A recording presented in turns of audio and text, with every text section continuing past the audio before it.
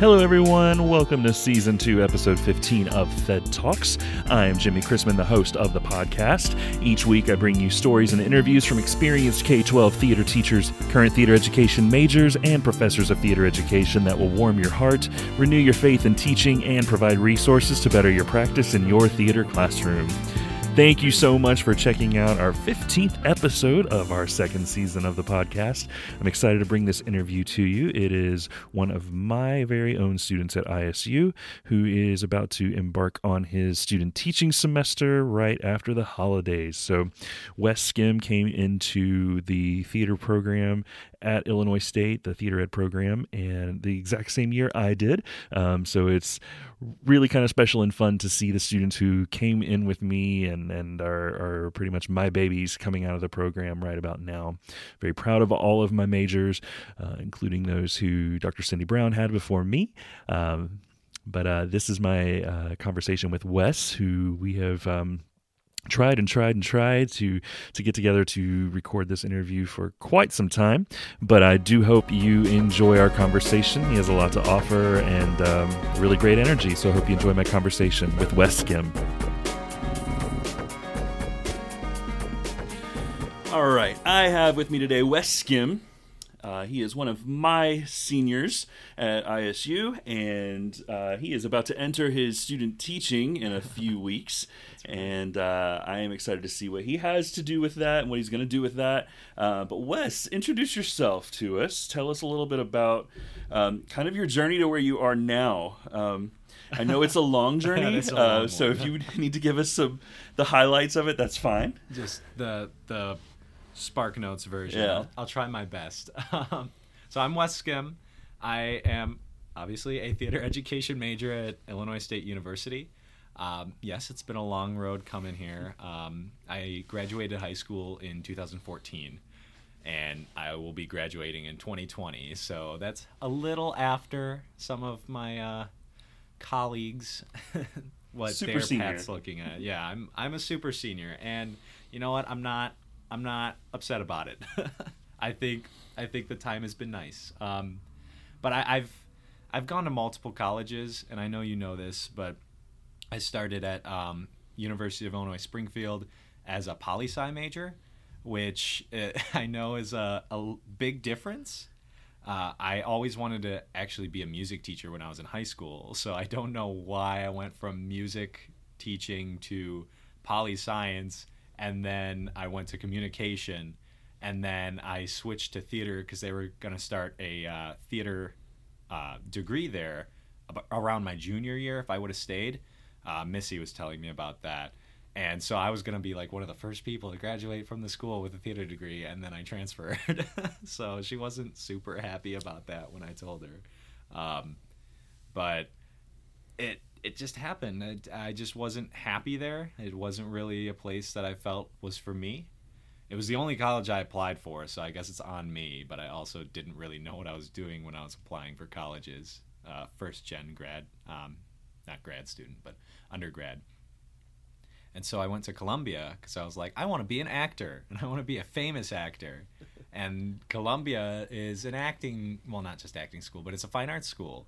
And they have this big theater program that I could do all sorts of things with. And I went there, and my first semester I had a class with George Lopez's daughter, and I was like, wow, this is where all the big people go. And I didn't like that either. It wasn't, I feel like their theater program just felt kind of like everyone was like, oh, I'm super good at theater. And everyone was always like, I played all the leads in my high school shows. And I was like, great for you. So did everyone else in this classroom. So thank you very much for your experience, but learn to be humble. And so that was a lot of my experience with Columbia. I ended up changing majors again to radio. I was a voiceover minor, so I was already taking some radio classes. And I just really enjoy voice acting. Voice acting is what I really want to do in my free time. If I could be a voice actor, that'd be awesome. But as a radio major, I was still taking those voiceover classes, and I actually really liked the radio program there. There was a time where I really thought that was going to be what I was going to do. But Chicago college is expensive, so I transferred again to community college back home for a couple months. I was taking online classes, just some gen eds, as I decided what I wanted to do, and I worked full time. And then I ended up dropping out. I was a college dropout for a little bit because I wasn't ready for it. I wasn't ready for where I was or what I wanted to do. I wanted to work some, get some real world career experience, and I thought I was just going to work for the rest of my life without a degree. Not that that's a bad thing. I mean, my parents did it. Their parents did it. So, I mean, it just didn't seem like that bad of a thing. But after working full time, my schedule started to clear up as I moved to a more, I don't want to say permanent job, because obviously it wasn't permanent. I'm not in it anymore, but a more stable job where I was working full time, and my nights cleared up. And I had done a production at the community theater in Antioch, Shrek the Musical, while I was going to Columbia, since I was commuting. And I was like, you know what? I have time again. I should go back and do some stuff there. And so I did. I went back and did some community theater with PM&L Theater in Antioch. And I had a great time. I did 3 shows in a row. Man of La Mancha was the first one I did with them, and I love that show now. It introduced me to that show, and that's one of my favorites now. It's just such a fun experience, even though I was just an ensemble member. And then I went on to play the sheriff in To Kill a Mockingbird, and then the lead in Young Frankenstein. I was Frankenstein. And it was just a super fun experience. And just through those experiences, I realized, like, theater was definitely what I wanted to be doing. And theater was definitely the place that I felt at home. And I had always wanted to be a teacher. And so I was like, well, why not teach theater? And I knew Illinois State had a theater education program. I had actually applied to Illinois State the same time I applied at Columbia to be a theater educator. And I got accepted in Columbia and went there instead. So it was easy to fill out another application because I already had an account. So I just filled out another application, was accepted again into the theater education program, and here I am. 3 years of schooling at Illinois State University. I'm almost complete with the theater education program, and then I also did communication education classes while they still had the major here, so I can do my English endorsement. And that's kind of the plan right now. I'll be student teaching next semester at, am I allowed to say it? Okay. At Glenbard West High School. That's in Glen Ellen. So I'm really excited for that, just to be able to go out there and actually have an experience. Because we do have a lot of clinical experiences in the track, but I'm ready to get in the classroom every day and be able to build that rapport with my students and be able to know them better and create those relationships, because I feel like that's so inducive to what we do. Did I use that word right? Inducive? I'm trying to sound smart. We'll go with that. I'll just say it. Yeah. Inducive to what we do. It helps so much, and I feel like I haven't been able to do that with a lot of the clinicals here. So that's what I'm really excited for. I'm just excited to go student teach and then be a theater teacher. And that's a little bit about me. Well, on your journey here, you mentioned Missy at U of I Springfield. Is that right? Okay, I confuse all the letters. But so that makes you and I guess, like theater brothers almost. Brothers. I had Missy Thibodeau Thompson for my acting 1 professor in my undergrad many years ago. And so Wes had Missy at U of I Springfield. Yeah. Did you have her in class or for just the production? She directed me in Brighton Beach Memoirs, Gotcha. Which was a super fun experience. That was my first time really being in a staged play outside of high school. And high school, I mean, it's a different experience, you know? So, like, being in college, it's just, there's so much more to it. And it was just such a fun experience to be able to do that, especially with a small cast like that. And Missy was a great director, and that's really what got me into the theater program there, was just being cast in that show. And I went on to help her husband in Streetcar Named Desire, and Tom Miller at U of I Urbana-Champaign was in that show too, so I got to meet him. And there's just so much networking and connections, and it's just a small world. It really is. It really is. So you, in your journey to where we are now, I can only speak for your extracurricular involvement here at ISU. But you've done a lot. What has been some of your favorite experiences with that, and how do you think those have contributed to your growth as a theater educator? That's a good question. I'm very involved at ISU. I've always been a very involved person. In high school, I was in so many clubs and activities that I would forget to go to some each week just because there were so many conflicts and so many things I was doing between choir and theater and the library club and the civic club and all that. And so going into college, I was just like, I need to be doing things all the time. I can't just sit at home. It's not a thing I can do. So I joined every theater RSO that there is, basically. I am in Spotlight ISU, which is the marketing program. I had a grad student actually approach me and ask me to join that. He was a grad student he was the assistant for one of my classes I was taking. And he was talking about it, and I was like, yeah, sure, that sounds fun. And so I showed up to a meeting, and I've been in it since. That's been a really fun experience because it's really helped me learning the marketing side of a theater program, and how to really just find events and things that can help market the students. So we plan a lot of events that students can come and learn how to make resumes. They can learn how to brand themselves. They learn about internship opportunities.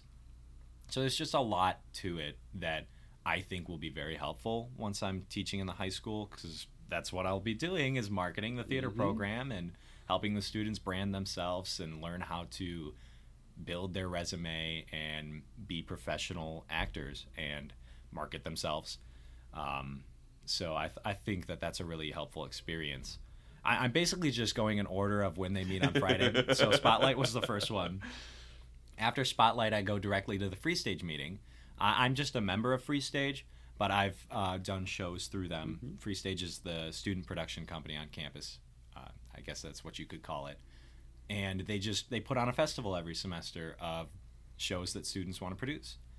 And I produced 2 shows last semester. This was my first time directing through Free Stage. I directed A Green River, which is still in workshop, but it was something that I saw at the College Theater Festival, KCACTF. And I really enjoyed it. And I really wanted to do it. So I reached out to the playwright, and I was like, hey, can I do this? And he said, yes. So that's what happened. And that was just being able to finally direct like a full play was super fun. That was my first time directing. And I made sure it was an educational experience. All my crew, it was basically their first time doing their jobs. It was Cody's first time doing dramaturg work. It was Alan's first time stage managing. It was Jack's first time light designing. It was my roommate Joe's first time running soundboard. It was my friend Matt's first time designing sound. It was my friend Danny's first time being in a straight play. And so that was just it. I made sure that there was a lot of education opportunities there. I wanted people to learn from it. I didn't want it to be like this, it has to be a good show, it has to be super great. And it was. It did end up being a really good show, I feel. I felt really good about it, even though I was in it. And that usually brings down the acting level. But I was in it, and I was in it with them, and we were all learning. It was just a learning process all around, and I really enjoyed that. And so that's just a really good example of what I'll be going into in the classroom, is just learning together as a group. Like, hey, I don't know much about directing. Well, when that happened, I didn't know a bunch about directing, but we're all here together and we're going to put this show on. So I need you to help me out, and I'll help you out, and we're going to get through this. And it was just a really fun experience to be able to put on a show for the first time in that lens. I've also done a couple of my live podcasts through Free Stage, and those have been really fun experiences. We're going to get to your podcast in a little bit. Okay, we'll talk about it later. Shh, put a pin in it. Next up on Fridays is iStop. iStop meets. iStop is the Illinois State Theater Outreach Program. That's something that I wasn't able to be in for the longest time because I was working at the campus radio station for the last 2 years. So when I quit the station, I was able to finally be in iStop, which was something I really wanted to do because I know they work a lot with Theater for Social Change. And after taking Theater for Social Change my second semester here with you, it was just eye-opening. It was really cool to see all the different things that theater can do without having to be just the show. Just everyone sits down in a theater, watches a show, leaves. There's just so much more to it. And I like the versatility of it. So through the Illinois State Theater Outreach Program, we create events for the community and for the students here on campus that help engage social activism along with the theater lens. And that's just a really cool thing. I really want to do that with my theater program in the future, is to do Theater for Social Change and give them these opportunities to say, hey, here are other ways that you can take theater and apply it to all these aspects of life. You can apply it to activism. You can apply it to politics, though many people wish we didn't. There's like so much to do with it, and it makes it so much more marketable and so much more interesting to students who might not be theater students. We had a couple non-theater students in our Theater for Social Change class, and I really feel like they took a lot out of the experience. And so I want that so that I can engage the students in things that they're interested in the classroom. And that's really what I'm learning through iStop, is different ways of doing that, different causes to be advocating for, and to be helping students find theater pieces for. There's just so much to that RSO.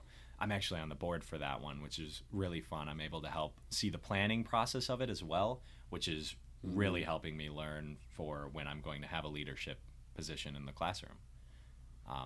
Other RSOs that I'm involved in that don't meet on Fridays now.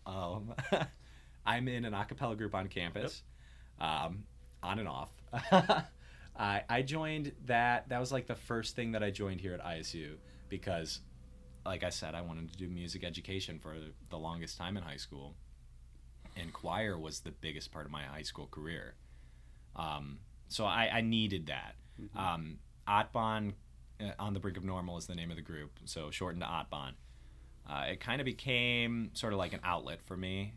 Besides classroom, I would be able to go to Otbon and just sing, do music stuff, do things that sort of calm me down and get me out of the headspace of stress for classes. And so that's really what Otbon has been all 3 years for me. And I've met a lot of cool friends, a lot of cool people through it that I really do see myself talking to outside of college and still keeping in touch with, which is awesome. It was a really fun experience. I have held leadership positions with them, so I've learned more about social media presence and being able to do that, which I can apply towards the theater program that I have in the school. I've learned more about team building and just being an ensemble. For the longest time, I was the only bass in the group that could really sing low. There were a lot of times that was all I did in the songs. I didn't get to audition for a lot of solos because if I did, we wouldn't have someone singing bass. And so it's just really like helped humble me and helped me like back off and be like, okay, so I can still be important and helpful through these other ways. And that's really a lot of lessons that I learned from that, even with like there have been times where I've had to leave the group because of other things that I was involved in and other events that were happening. And every time I come back and they accept me with open arms, and it's just been super great to just have that group. And that's something that I want to apply to my teaching, is just being able to be open and accepting of those students who have those experiences and who need that place to be where they can be in that headspace where there's positivity and they're doing something that they enjoy. Well, I think what you mentioned something that was really, I think, all theater teachers need to keep in mind, is that the Otbon was very important to you because it was something outside of this building that fed another interest of yours. arts are all related, and yes, Yeah. but the music was something that was a part of your experience and things that you enjoy, and that was not part of this building. Like you were Yes. able to get out of this building, you were able to meet with people who you don't see on an everyday basis. You're in every single class with, and you go to lunch with, and you sit in our coffee shop downstairs together with all the time. So I think it's important that we as theater teachers have a life outside of our building. Yeah. And have a group of people outside of our work friends as well, because I think it's important to have that perspective of what's going on outside of our building too, because our lives should not be confined to that building. Yeah, we can't just be anchored to one spot for the rest of our lives. That's not conducive. You will rust and drown. That's what will happen. And I've really enjoyed those parts of past podcast episodes of yours that I've listened to where the teachers are sharing just how they deal with the burnout of just being a theater teacher all the time, and that you do need an outlet. You need to find something that's an outlet for you. Sometimes it is just theater somewhere else, and that's perfectly okay as long as you're getting out of that spot that you sit in so much. You don't want to create that little trench of following the same path every day. Well, looking over your experiences in college so far, what you talk about multiples if you want, but what's an experience that you've had that really stood out to you, and has impacted you the greatest? Impacted me the greatest. Oh boy, I've had so many experiences in college. It's just you really got to think about that one. I know I keep using this one. It's not a throwaway, I promise. But Godspell has to be one of my favorite experiences of college and of ISU, just because it really got me out of my normal acting headspace. My normal acting headspace was, okay, I have my lines memorized. I go out there and I play this old man or whatever I'm playing. That's it. Like, I don't have to do too much for preparing. I bring a little bit of myself into the performance and the character, and I embody the character. Once I'm off stage, it's done. But with Godspell, it really taught me the importance of playing and how much that means to the show. And it really, it was the weirdest part I ever played, even though I wasn't like being super weird. But it was just like, it was weird to be up there. I was the only one with facial hair, I want to say, in the cast, and I had this full beard, and I'm wearing a short sleeve bright yellow T-shirt, these shorts that are way too big for me, suspenders, sunglasses, a little headband with poofs on it, and I just look ridiculous. And these knee-high socks, like it was just I looked ridiculous, and I was able to act ridiculous, and it was just a new experience for me on the stage, just being able to just play, just be up there and be a kid again, just play. And it just, through the acting classes here at ISU, that's something that they keep trying to put back in your brain, is just, how do we play again? Because that's so important as an actor. And even as a theater teacher, you're going to be dealing with students who are going to want to play. And that's something you need to know how to do. And that's why people like Robin Williams and Weird Al and other people that I really enjoy and look up to, it's because they still have that ability to play and just explore things. That they have this exploration. They're funny, but they can also be serious at times. And it's just, the versatility of it is so great. And that's something that I feel like I really got out of Godspell, was just how to be versatile, from the sad moments of Godspell where everyone in the audience is crying after we sang Beautiful City, to the times where we're just dancing around You Are the Light of the World, and it's literally, we're just having a dance party on stage. There are so many levels to how you play those emotions. And I think Godspell really got that to me, which is crazy because I almost wasn't in it. I remember that conversation with you very, very clearly. I directed you in Godspell. And I think, as I think back on that after the auditions, I think that's the sternest I've ever been with you in a conversation. It was. Why don't you tell us what you came to me and said, Wes, after the audition? I think I'd cast you already too, correct? Or no, you had not yet. Was it a callback? We had auditions, okay. And then we had callbacks. And at callbacks, I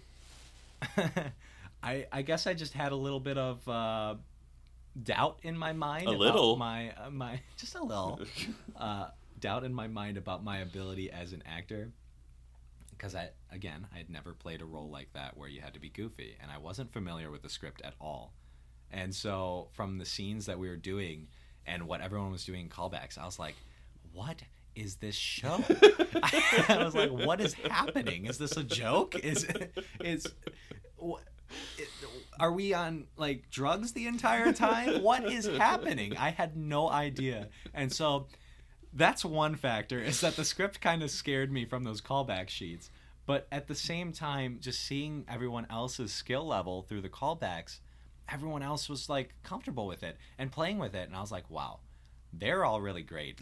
I'm not. And so I emailed Jimmy and I said, I think I always start my emails to Jimmy, just Jimmy, comma. So it was Jimmy, comma. I appreciate the opportunity to audition and participate in the callbacks for your show. However, I would like to take my hat out of the ring for any sort of casting in the show, as I do not feel that I will have the time for it or the ability level to play any of the roles in this show. Thank you so much again for your consideration, and I wish you luck with your cast. And what was my response? 5 minutes later, like it was super fast response. Jimmy said, I appreciate your email. Do you have time to come to my office and talk to me? And I was like, yeah, I can be there in 15 minutes, because I was at my apartment. And I walked to Jimmy's office, and he sat me down. I remember this vividly. I do too. He sat me down, and he was like, can I have the space to say what I need to say right now? And I said, yes, like, it's your office, sure. And he was like, you don't get to make that decision. You don't get to make that decision. I think this show will be good for you. I think you'll learn a lot from it, and I think that you do fantastic in this show. And we had a little conversation, and the rest is history. I also think I said that I think the show would be good for you, but I think I said you would be good for the show. And that I get to decide what that ensemble was, and that I see the big picture of what that ensemble will look like. And I think that's where that I remember that line very clearly as well, that you don't get to decide that for me. So yeah, and you I think at that moment you reluctantly said, okay, I'll stay in. Okay, I'm sorry.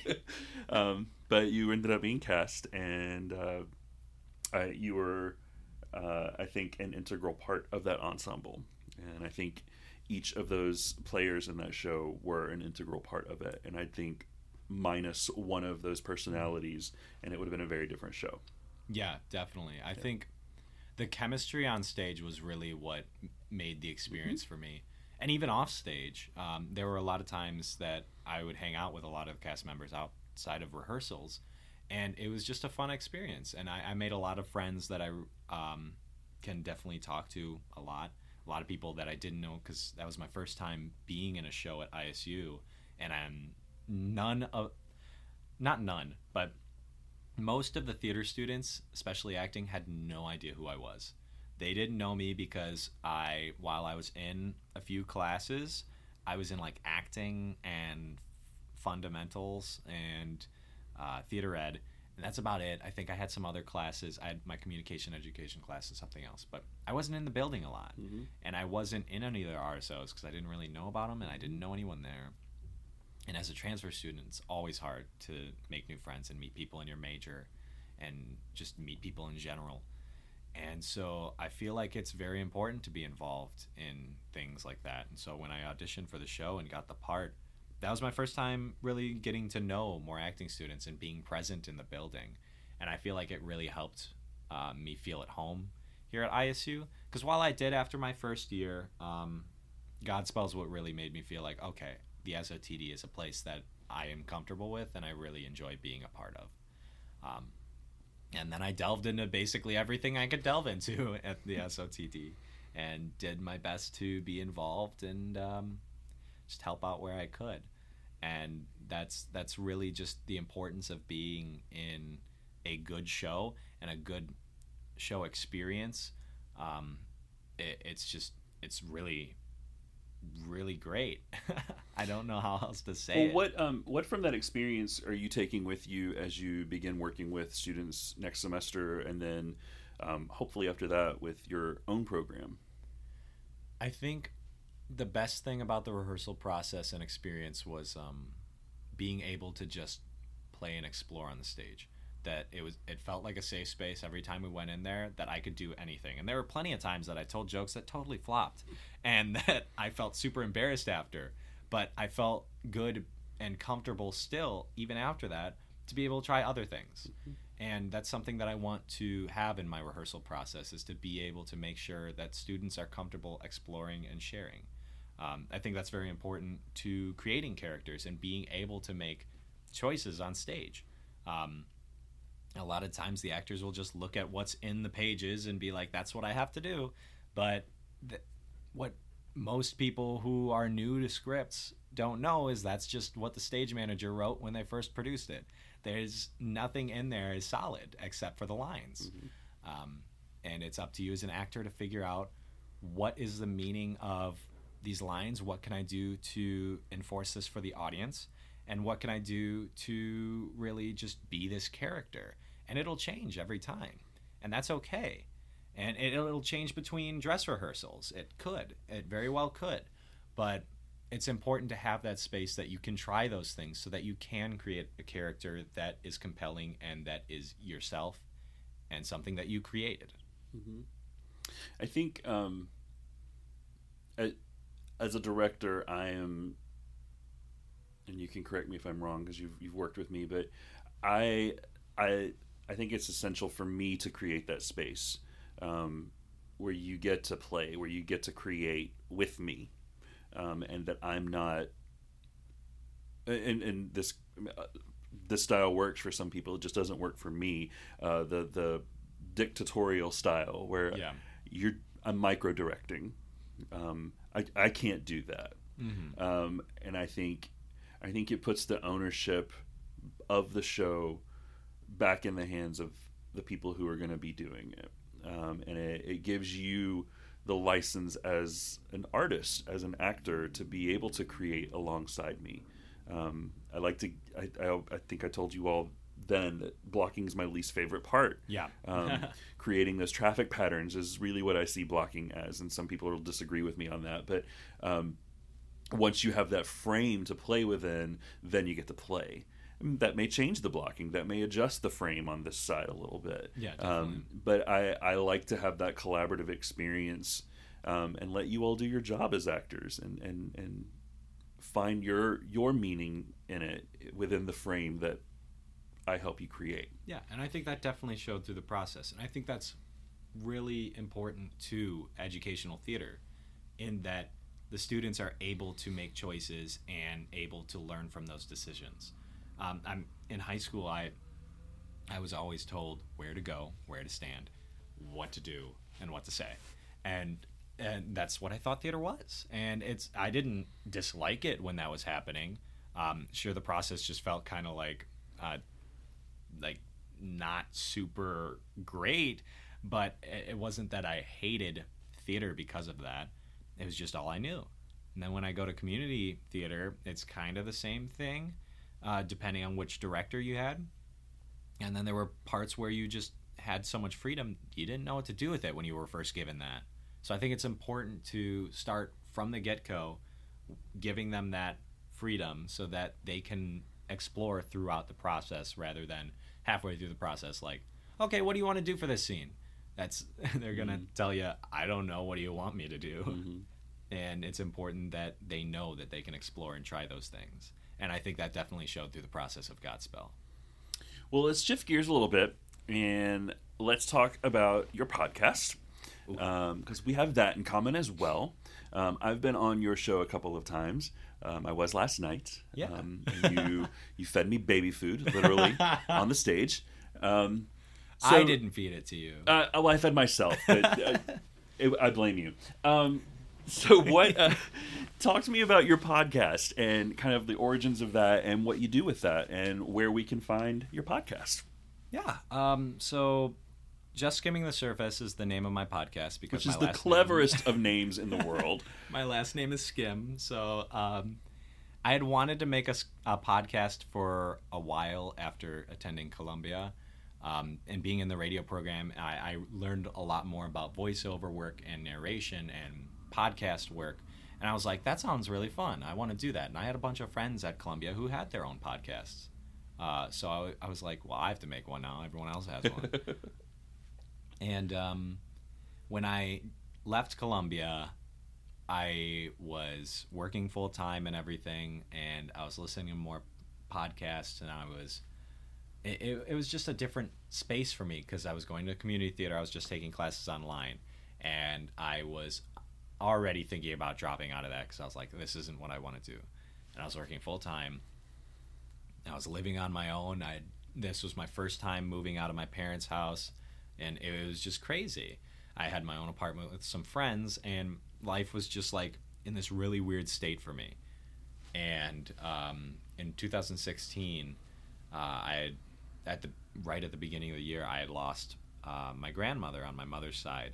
And that was my first time dealing with death close to the family.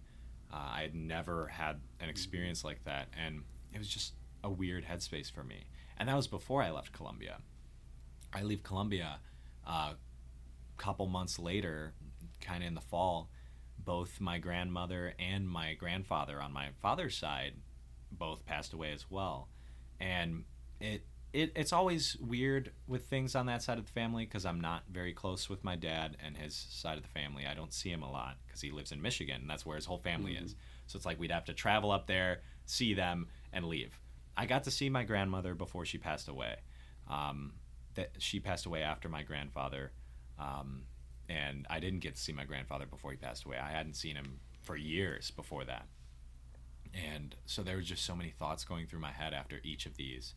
And I was just I don't know, I wasn't in like the headspace that I felt comfortable just dwelling and sitting in.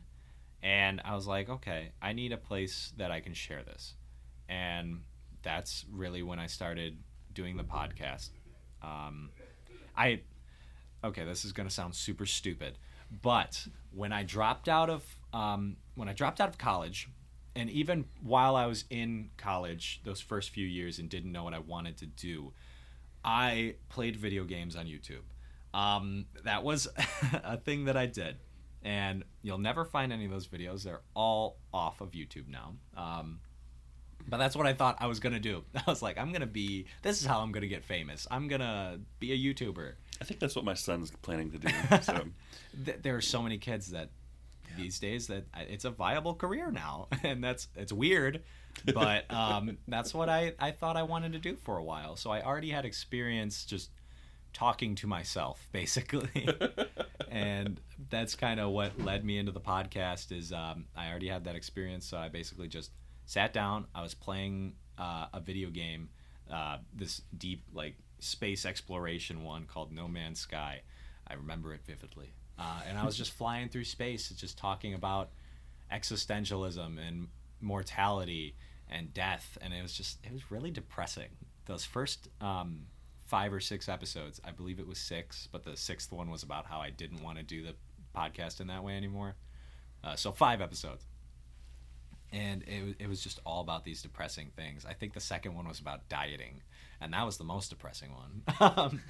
But it just wasn't a happy place for me. Like, while I was able to get those thoughts out, it just wasn't the most positive experience. And I was like, okay, there's still importance to the stories of knowing those people and life experiences, and there's still importance to all these things. How can I still use that in the new form of my podcast? And I always wanted to be a late night talk show host. I know I've already said I've always wanted to be things like so many times throughout this process. I could say I always wanted to be a firefighter, astronaut, lawyer when I was a kid too.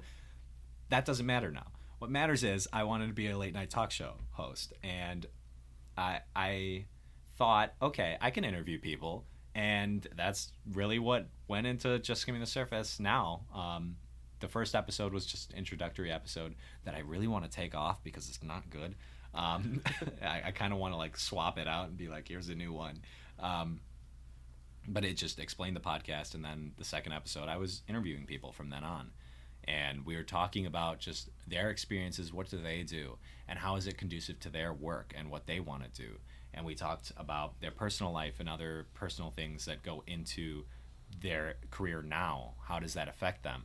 And that's just really what Just Skimming the Surface came about. Because while we can talk about these things, we never delve too deep into them. So that's why we're just skimming it. And that's kind of just where it's been since. We've done 3 live shows here at ISU, which was super cool. I was super nervous proposing the first one because I was like, everyone's going to think this is stupid. No one cares about my podcast. No one cares about it. No one listens to it. So you shouldn't do this. But then I was like, I want to do it though. So I was just like, hey, so I have a podcast and I want to do a live show here. And Free Stage was like, okay, what's your budget? I said $0. And they were like, all right, you're doing it. I was like, sweet.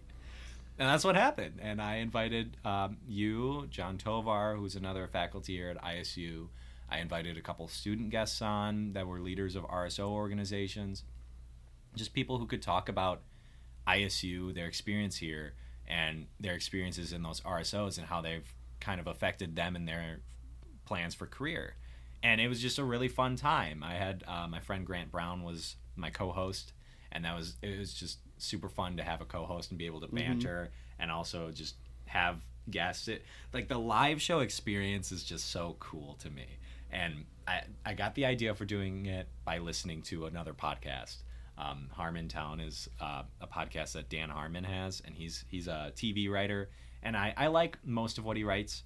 I think he's a really funny guy, and so his podcast is live, and I was like, well, why can't I do that? And so I did. And it was just it was, I don't want to say life-changing, but it was just really a good experience for me because it got me out of my comfort zone to be able to do what I would normally be done in an enclosed room. Like I recorded my first few episodes in the basement of my house where no one could see me and no one could hear me. And then I'd put them online for people to hear as if I actually wanted that to happen. That this was just with a live audience and people reacting to what was happening on stage. There were different games that were being played, different things that were happening. People were laughing. They were sighing. They were saying, aw, like all the different things. And it just really showed me that just how much people do care about other people's experiences and how important it is for people to hear those and be able to reflect on them and learn about them. And that's Just Skimming the Surface. So we did another live show with a musical guest again. My a cappella group sang at the first one. Emily Frank sang at the second one. She's an acting student here who also does music. She's really good. And then the third one, we had another musical guest. You were on again. And this one was just like a send-off show because I'll be leaving. This is like one of my last weeks at ISU. And seeing most of these people ever again. I know that sounds kind of sad, but I don't want to cry right now. Well, I and you live streamed all the shows on Facebook as well. Yes. And people may or may not be able to make out the images on the screen, but I joked last night with two of your colleagues, Cody and Madison. I was like, it's like Wes's greatest hits are playing on the video screen up here, and it was really fun to look back and see like all that you've done here and yeah, I mean, all your experiences and the things that have kind of shaped who you are now. And I enjoy your podcast. whereas mine is very niche and very focused on theater educators and theater education. I love the broad scope of topics that you have on your show, and the different types of people. And that's a hard thing to do, though, being broad, because when you're broad, it's hard to find that audience. It's hard to find that niche audience like what you have. You have a lot of theater educators who listen to this. Like, I listen to it all the time, and I really enjoy the guests that come on. But when you have a broad podcast, it's just like it kind of blends into all these other podcasts, and everyone's like, whoa, well, why should I listen to this? I'm listening to these other things that basically do the same thing. But it's really just trying to find what's unique about it. And I think the live shows really help do that with the games that we played and the different guests that come on and the different bits we did. I mean, last night, you and I and Ben, my new co-host for this year, we were sitting on a bench eating baby food. We were.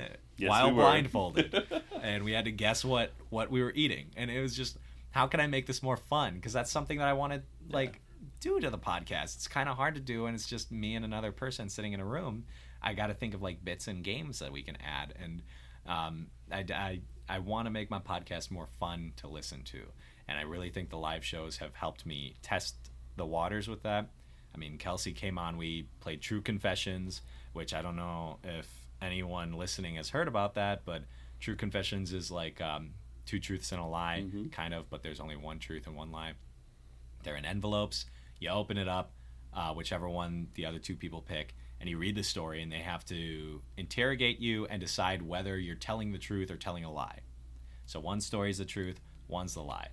All three we got last night were the truth. But it was really fun. Like, Ben brought that one to me, and I didn't know how I felt about it, because I was like, I can't think of any stories. Like, I could always talk to people about their stories, but I can't think of anything from my own life. I don't remember what I had for breakfast yesterday.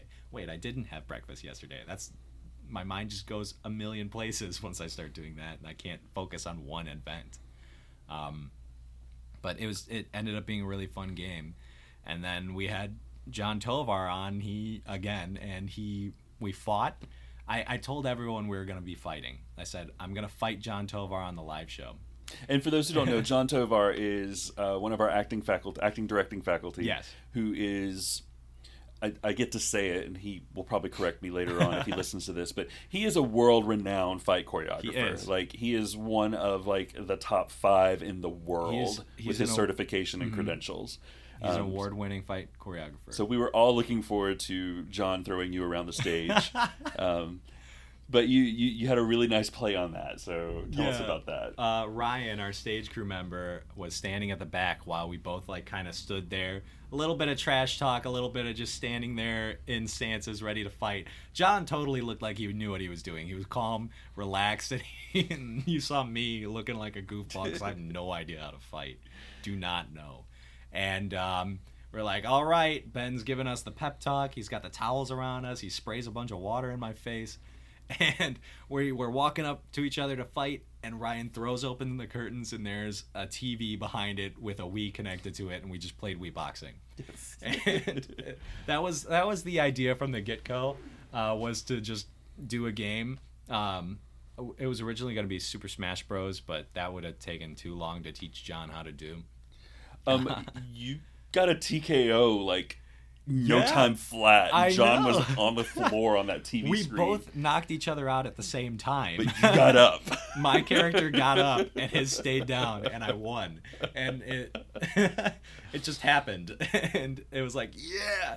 And everyone was cheering, and it was just a fun experience.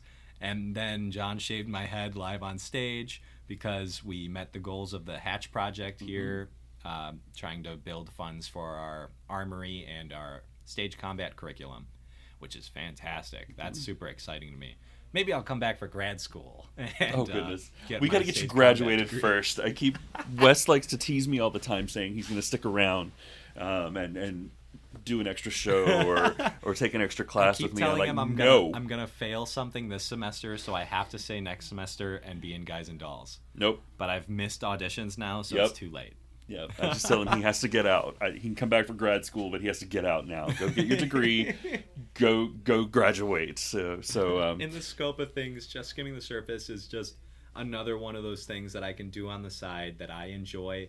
I don't care if one person listens to it or a million people listen to it. It's something that I have fun doing and that I'm able to learn more about other people as I interview them. And it's just super cool. Well, and I agree with you, because that's what I'm doing here with Fed Talks. Every person I talk to, I'm learning something new from. I'm learning a new trick, or I have a new piece of wisdom that reframes how I look at things. And I think it goes along with what Kelsey shared last night in your last live show, of being constantly learning and being a lifelong learner. And the moment you feel you've learned everything and there's nothing else to learn, you probably need to get out, because you're done. And I'd like to know from you, what have you, because you've had a really busy semester this semester. You TA'd my freshman class. You directed. You've been involved in all sorts of things. You've had 2 live shows. What have you learned that you're taking away with you, and what questions do you still have? Some of the biggest things I've learned is sometimes it's important to let go of control. Especially when you're working with other people who know what they're doing. You really have to accept the fact that they're there and they know what they're doing. And you have to be able to say, okay, I'm okay with them leading this thing. And I'm okay with sitting here and watching them do that. And that's just a lot of what the rehearsal process has been for the 385 show, Lovesick, at U-High. It was just like, okay, we've got to sit back and we've got to let people who know what they're doing do it. And it's not to say that we don't know what we're doing too, but it's like, this is an educational theater experience, and it's important that everyone else gets their chance to lead and also learn.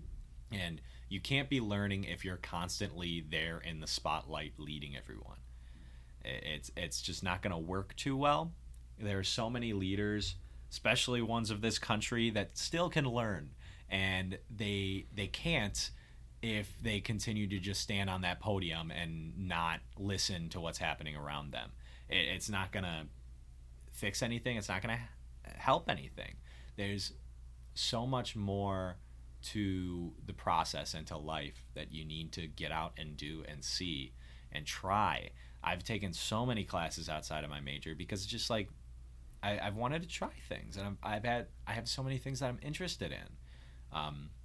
From playing video games and experiencing new stories in that, there's so much there, and then experiencing new stories on the stage.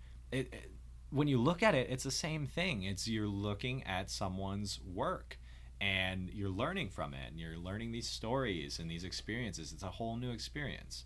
There's so much to everything that you do, and it's important to just be able to find those learning points of every single thing. Everything's important, even when you fail. If you, this is a dumb example, but I bake these cookies all the time. They're vegan chocolate chip cookies that I found a recipe for that I love. I love these cookies. And the last 3 times I made them, I failed. I put them in, and they come out, they nothing like what they originally come out as. And I don't know what I'm doing wrong. But I learned from that. I'm like, okay, next time I have to pay more attention to the process, and I can reflect and learn from this and take something away and say, hey, maybe I used too much banana in that batch. Maybe there was too much flour. And it's really just trial and error and figuring out what went wrong and how can I improve it. I forgot the question. Did I answer it? The biggest thing you've learned this semester, and then what questions you still have. I think it's also very important to be able to say no.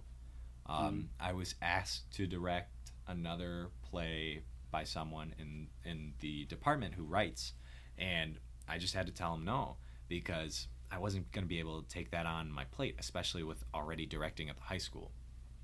So I know this is something that people will tell you all your life, but it's okay to say no, and it's okay to be able to take a break when you need it. Don't take on too much more than you can handle. I'm still kind of in that boat. I have so much still going on, and there's only 2 weeks left of the semester, and I'm just like, what do I have to do? And as things end, I'm just like, I feel like I should be doing something, but there's nothing. And you have to be able to just sit back and take that time to be like, okay, It's done, and I can relax. And you have to be able to relax, which I'm still learning how to do. It's just, as teachers and as theater teachers, we are probably some of the busiest people in the high school because of how much we do and how important we are to the department. We're just there all the time. You're going to be teaching all day. You're going to be directing at night, whether it's at the school or at the community theater or whatever. You're going to be doing things all day long. And you just got to be able to find that time to say, okay, I don't have anything going on Friday at 3 p.m. and I need to take that time to just sit down, listen to some music, and relax. And there's nothing wrong with that. There's nothing wrong with that. And that's a lot of what I've heard from the guests that you've had, is just how they deal with burnout and how they never really took the time to relax and how that's affected them. Mm-hmm. And well, I think it goes to last night, your folks before me on the live show, the advice they gave was to say yes to everything. And I didn't get asked that question, and that's okay. But my response would have been, say yes to everything, but it's okay to say no. Yeah. Yes, and knowing no. your boundaries. Yeah. Because yes, it's important to take chances. I think that's really what they were going for there. Mm-hmm. Is you can take chances, but still say no to other things. Mm-hmm. That's okay. It is okay to say yes, and it's okay to say no. You have options. Now, it's not okay to say maybe, because you'll leave them in limbo. That's not nice. But it's okay to be a maybe for a little bit and then change to a yes or a no, but not too long. But questions that I have, so many. But like, the thing with all those questions is, it's just like, I won't know until I'm there in the space, and until I'm there teaching, until I'm in front of the classroom, until I'm 30 years in. There's so many things that I just can't wait to experience, and the questions will arise then, and I know it. As of right now, questions that I have, how are you? I am well. That's good. I'm tired, but I'm well. I think we're all at that point. We need our break. we need a little break. It's like, you'd think that I'd be good at having questions, considering I do have an interview-based podcast, and I just come up with those questions on the fly. But when it comes to questions about myself and experiences that I'm going to have, that's where my mind draws a blank, because it's just like, I've always been a hands-on learner, and I've always been like, I need to do this to really know and understand it, and I need to be able to experience it so that I can learn from it, and that someone just giving me an answer isn't going to tell me anything. It'll help me like think about things before I do things, but it's not going to tell me what it's actually like to be in that situation and do that thing. I think when it comes to education, just questions that I have will be answered as I enter the classroom and as I'm running it. And if they arise and I don't have the answers, that's when I reach out. And I think I do a good job of reaching out when I actually have questions. I know it seems like I rarely have questions. I've written questions in my journal maybe once or twice. And that's about it. And have I gotten answers to those questions? Usually. But sometimes they're not the answers that I would think they would be, and it's just taking what you're given and just being ready to just experience it and be in the moment. Be ready for questions. Be ready to ask them. And I know it frustrates you all at points, but I'm glad to hear your answer to that you know there are things that I can't answer. Yeah. Because I don't know your students in the future. I don't know your classroom dynamics, because the answers are all dependent on those many a time.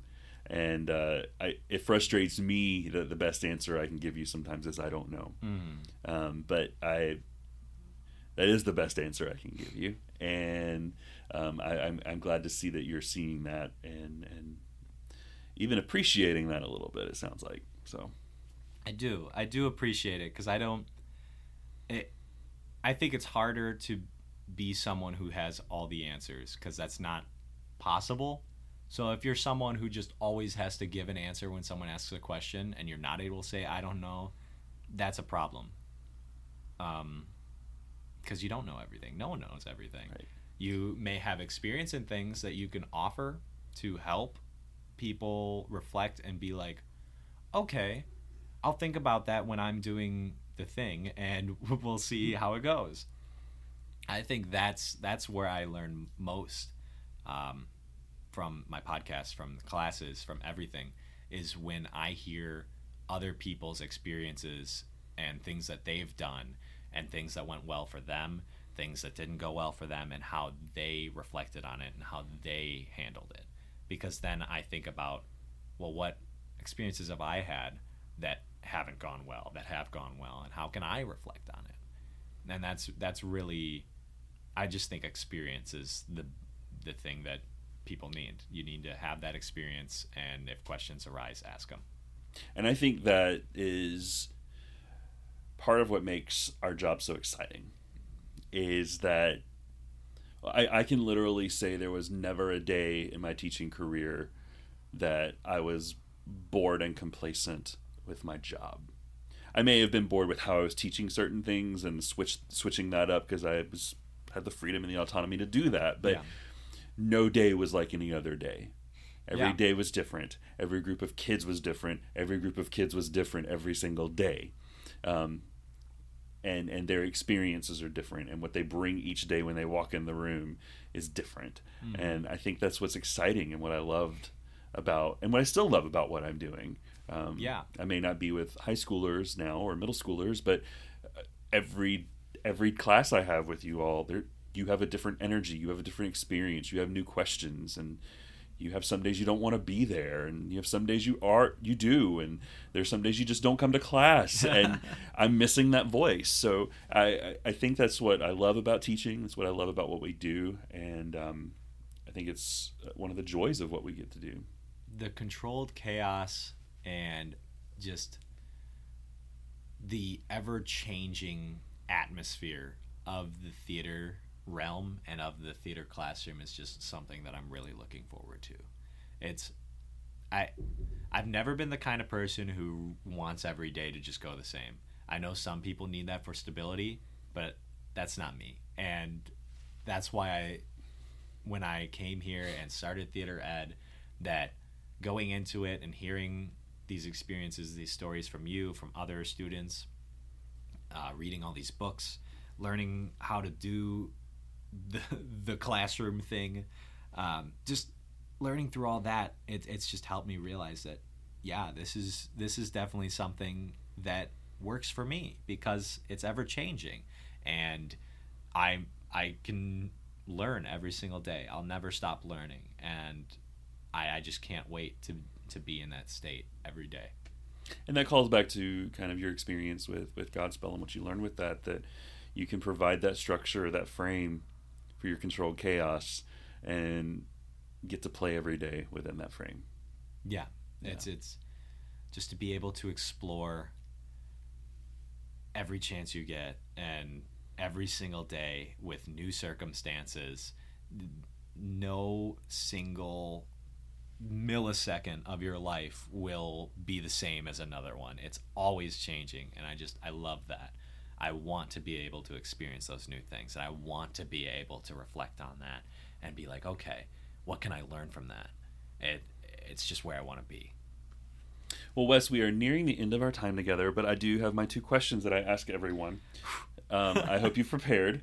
What is a resource that you have used or used that we need to know about? A resource. Mm-hmm. Oh boy, I am so bad with resources, and you know this. I think there are so many. Okay, in my teach classes here at ISU, there are so many resources that I'm given that I'll be like, I never want to use this again. I hate it. But then there are other ones that I'm like, okay, I could see where this could be used in the classroom. And it's been far and few between that those moments have happened, but there are a few times that I have bookmarked different web pages that we've explored in my Teach classes. One of them is TES Teach or Blend Space. It's like an online lesson planning sort of thing, and you're able to put your resources right there into that lesson plan, and I feel like it just makes the classroom more cohesive, that you're able to just flow better between each of those things, because as you pull up that web page, it's got everything you need for that lesson right there, and you can just click, boom, we're getting everything done. And I think that's really helpful, because when it comes to lesson planning, I know we only do it for like the first year or two, and I know that we plan all 4 years of college doing it. But once you start teaching, as I've heard, I don't know this from experience yet, but it just becomes just knowing what you want to do and figuring out how you're going to get there. And so I think Blend Space or TES Teach is one of the best ways to just have all your resources there and be like, okay, I at least have that set in stone, and how we get there, we'll see. And it's really hard to use technology in the theater classroom, I know. Well, not really hard, but I know it's becoming a new thing to be doing. But I feel like that's something that can be conducive to students, because you can also send that link to them later so that they can review that and look at that later. So I will have to say TES Teach Blend Space. I've said it 3 times now, so you know what it is. And that link will be on your page when this episode goes live. Yeah.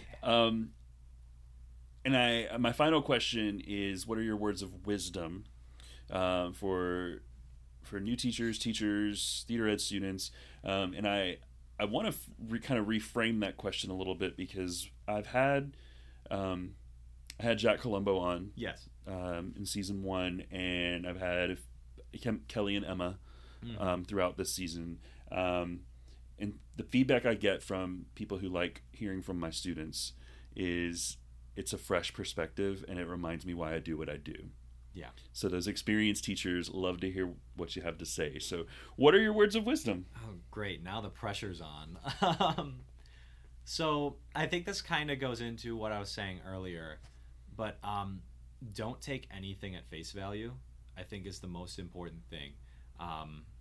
There's so much that you can take out of every little experience you have.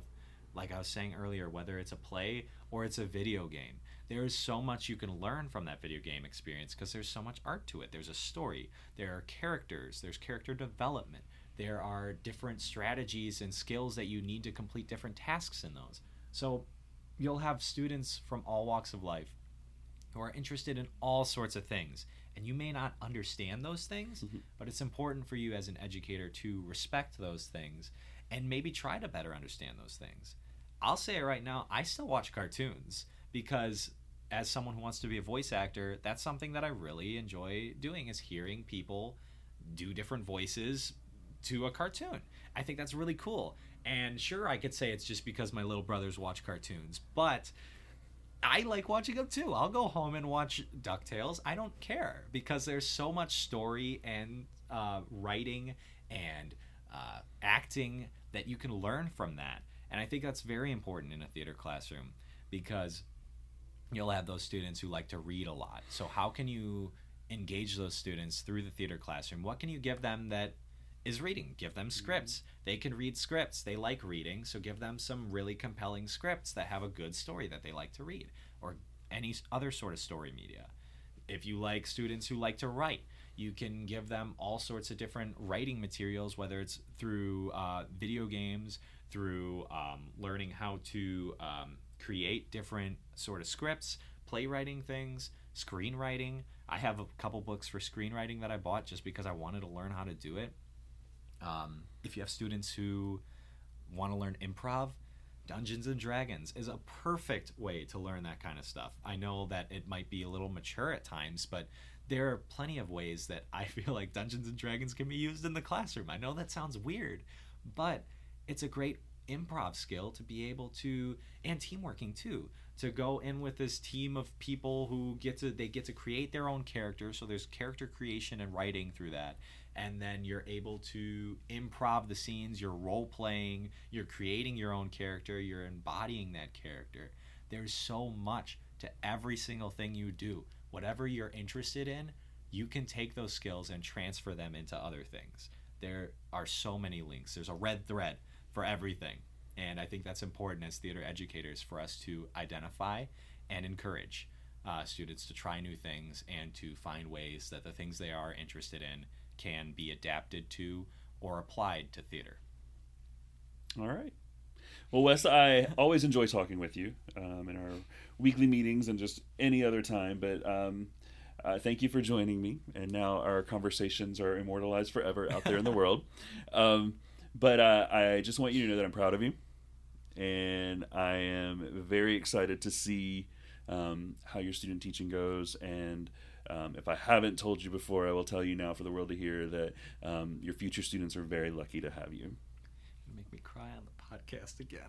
Thanks for letting me come on and ramble. I hope that people who listen can take something away from that. Thank you, Wes, for joining me on the podcast. I always enjoy talking with you, and I appreciate hearing your story and kind of everything you've learned throughout the program, and just as you've grown and matured into a very fine young educator. I'm excited to see what you are going to be doing in the coming months at your student teaching placement, and then, of course, when you will hopefully have a job come the fall and have your own classroom. So all the best to you. Thank you for chatting with me, and thank you for listening this week. It is really close to the winter break, and I know all of you are itching to get to that final day where you get to go home and you've got your goodies and gift cards and cards from all your students and the treats that the parents have sent your way, and just go home and relax for a couple of weeks. So I hope you plan on doing that for sure. I hope you have a very safe holiday season, and that you enjoy your time with family and friends, and you get some rest.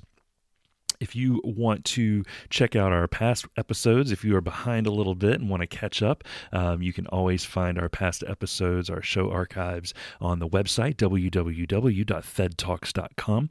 And you can find all my past interviews, and each teacher has their own page where you can find their resources, see a picture of them, and get the transcript of the episode. Also, there have been some updates to a few of them with some video features, so you might want to check those out. Be sure that if you enjoy the podcast, that you go on your favorite podcast provider, Apple Podcast, iTunes, Google Podcasts, Google Play, Spotify, Stitcher, AnyPod, and TuneIn, and you can find the show right there. Just type in Thed Talks. Go ahead and subscribe to us. Rate the show for us. Give us some stars on your podcast provider, and review us. Leave us some notes and comments about what you like about the show. More importantly, share the podcast with those theater teachers and theater educators in your life who you think can benefit from what I'm doing here on the program. Thank you so much for listening. Please interact with me on the social media we have out there. I am always posting things, and I love interacting with you on there. You can find us on Twitter at TheaterEdTalks, Tumblr, thedtalks.tumblr.com, Facebook at the Thed Talks group, Instagram at Thed Talks Podcast, and of course our website, www.thedtalks.com. You can always email me at thedtalkspodcast@gmail.com, and give me some pointers. Let me know what you're liking about the show. Give me some suggestions to make things better. Some guest suggestions that you'd like to hear me talk to on the show, as well as topics you'd like to hear. So if you'd like to be a guest, also let me know that. I'm looking for some people for the 2020 half of the academic year. So I'd love to talk with you and tell your stories. Thank you, Joel Hamlin and Joshua Schusterman, for the use of your original music, Magnetize and Flip the Record. I appreciate you guys. Hope you are doing well. And thank you for listening. Teachers, take care of yourselves. Hold on, you're almost there, and I appreciate all you're doing. Thanks for listening this week. Take care of yourselves.